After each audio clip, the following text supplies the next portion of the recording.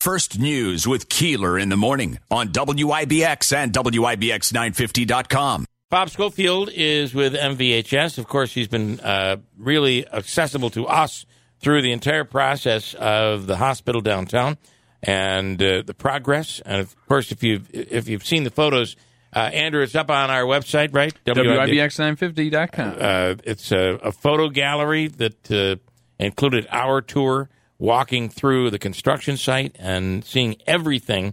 So if you have any questions about what's going on down there, 315-736-0186.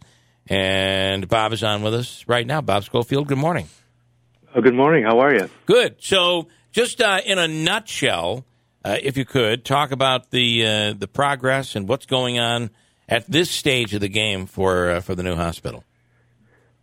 Well, at this particular point, as you can probably see as you drive by the location, we have steel up to the 9th floor.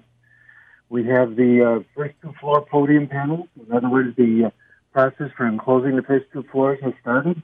You will see some red and white material on the building, which essentially is the vapor barrier.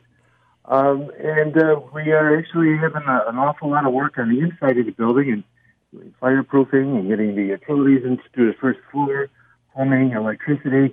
That will start working its way up to the top of the building over the course of the next number of weeks. And it's starting to take shape in there.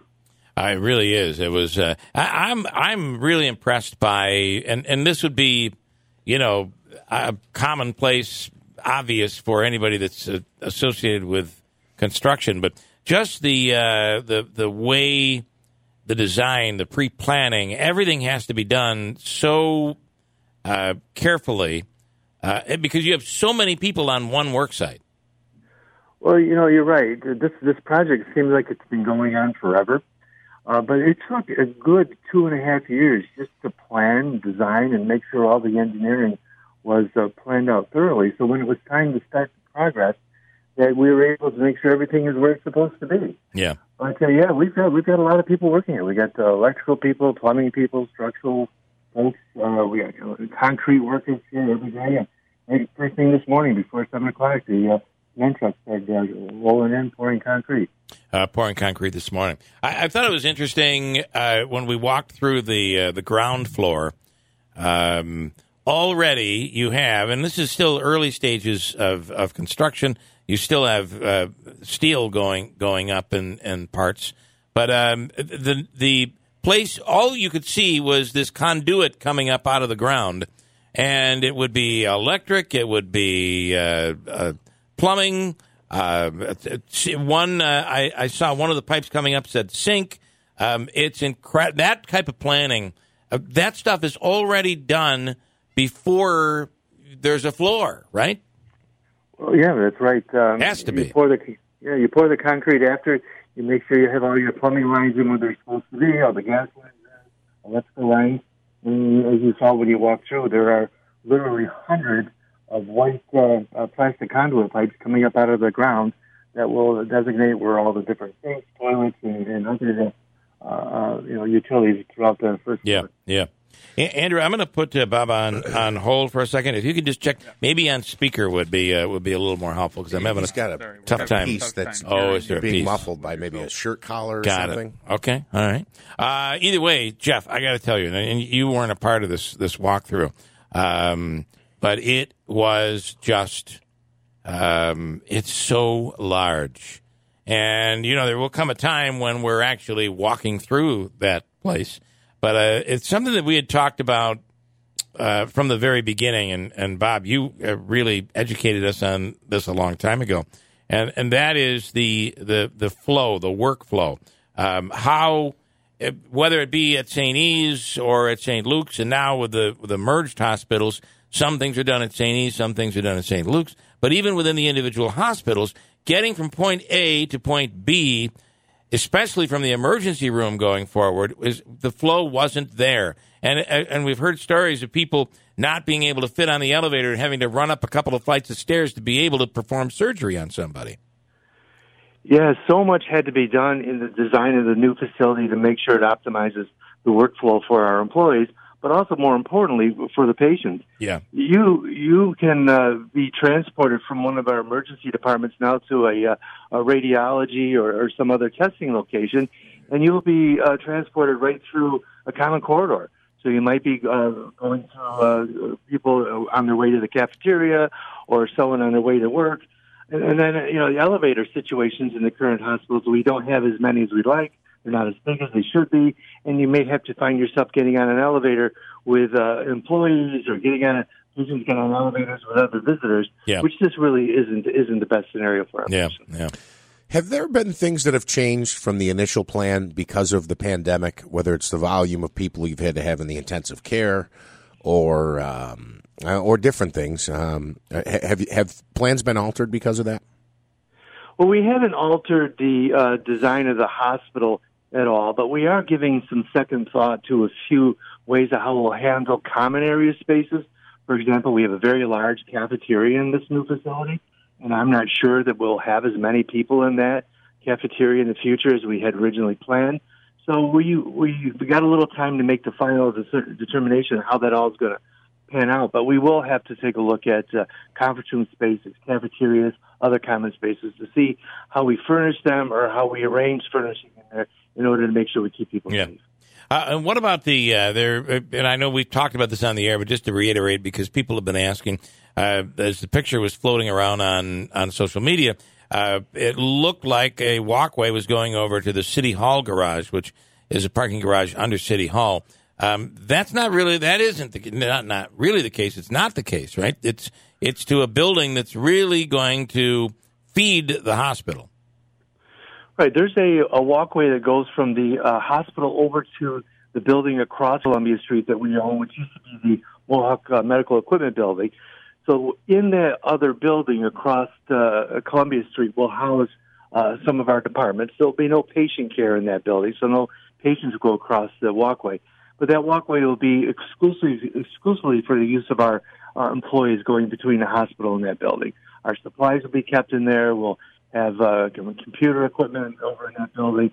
So that's a way of getting things across. But also, probably more importantly, many of the utilities that feed the building will go through that walkway as well. So that will not be a public walkway to go from the hospital to to the Kennedy parking garage. All right. And then I was really I was impressed at the experience that is being planned for the customer, and the customer would be people that are utilizing the hospital, whether you're being in there and being treated, or you're having a stay, or you're visiting someone. It's all about that experience, making it so much of a better experience than we currently have and are used to here. Well, I have to assume back in 1914 when they were designing St. Elizabeth, there was far less interest in developing a hospital that met customer satisfaction requirements, if you want to call it that. They were, solely concerned about housing people that were ill.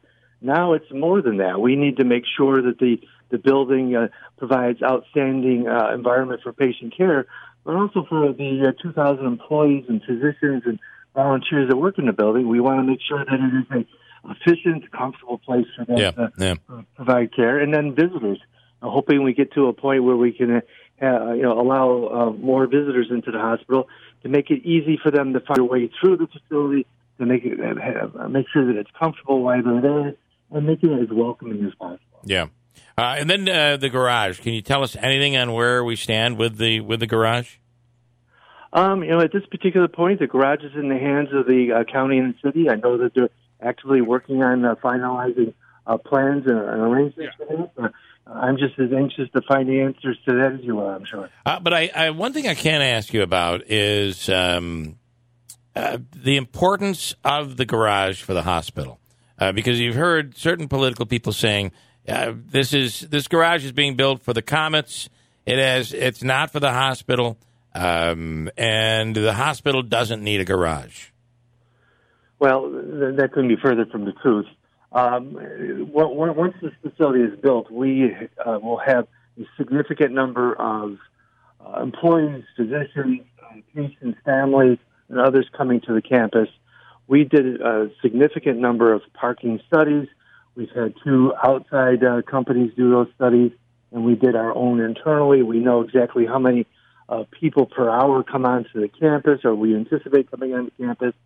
Our certificate of need with the state health department was inclusive of the parking requirements, which included the spaces in the proposed parking garage. So, yeah, that parking garage, although has some public benefits for the city and the county as well, but a good portion of that garage is necessary for NVHS to provide spaces for its employees. And I got to tell you, just as somebody who left the hospital, and I wasn't feeling like I could jog around. That's for darn sure. I had pain, and as I left, I was at St. E's. My wife was able to drive right up to the door in a garage. It was in the middle of the winter. So much more convenient. And then if you look over at the way it works, bringing everybody outside down into the lobby over at St. Luke's, this just completely. It is all about the experience, not just for the people visiting, but for the patient themselves, I think. Right. It is the case with most businesses. The first impression you have often is when you arrive on the campus, you park and find your way into the building. And if we don't have the ability for people to park, they're looking for parking 4 or 5 blocks away. That doesn't leave for a first impression. But more importantly, the majority of the people who we serve and those that visit them tend to be older. Right. And do we really want the older population to have to walk 3 blocks to find their way into the hospital? Yep. Especially in the middle of January. Right. Okay, Bob, we appreciate the tour. The video will go up later today. The photo gallery is up there right now that Andrew took. So check that out at WIBX950.com. Bob, we appreciate your time. Thank you so much for being accessible. And thank you, too. All right. Bob Schofield at MVHS.